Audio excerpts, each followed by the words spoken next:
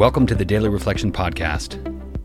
My name is Michael, and today is December 31st. Daily resolutions. The idea of 24-hour living applies primarily to the emotional life of the individual. Emotionally speaking, we must not live in yesterday nor in tomorrow. As Bill sees it, page 284. A new year, 12 months, 52 weeks, 365 days, 8,760 hours, 525,600 minutes, a time to consider directions, goals, and actions. I must make some plans to live a normal life, but also I must live emotionally within a 24-hour frame. For if I do, I don't have to make New Year's resolutions. I can make every day a New Year's Day. I can decide, today I will do this, today I will do that.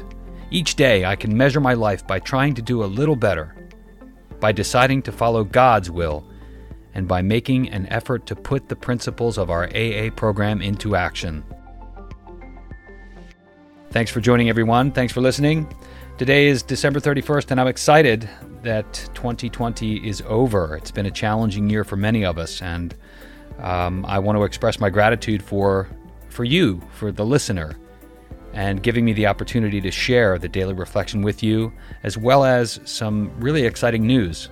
So starting tomorrow, January 1st, this podcast will go in a new direction.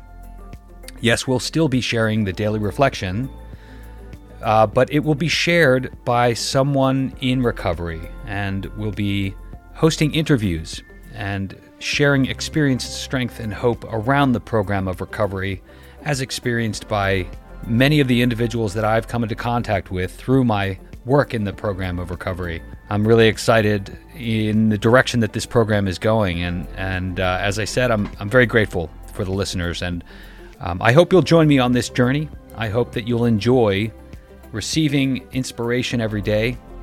If you have suggestions, if you want to give me feedback about the podcast, I would love to get a review. You can review on Apple Podcasts. That's probably the most popular, but if you can't do that or you want to provide feedback in some other way, you can reach me at dailyreflectionpodcast@gmail.com. I'd love to get an email from you. Thanks, everyone, and have a great day.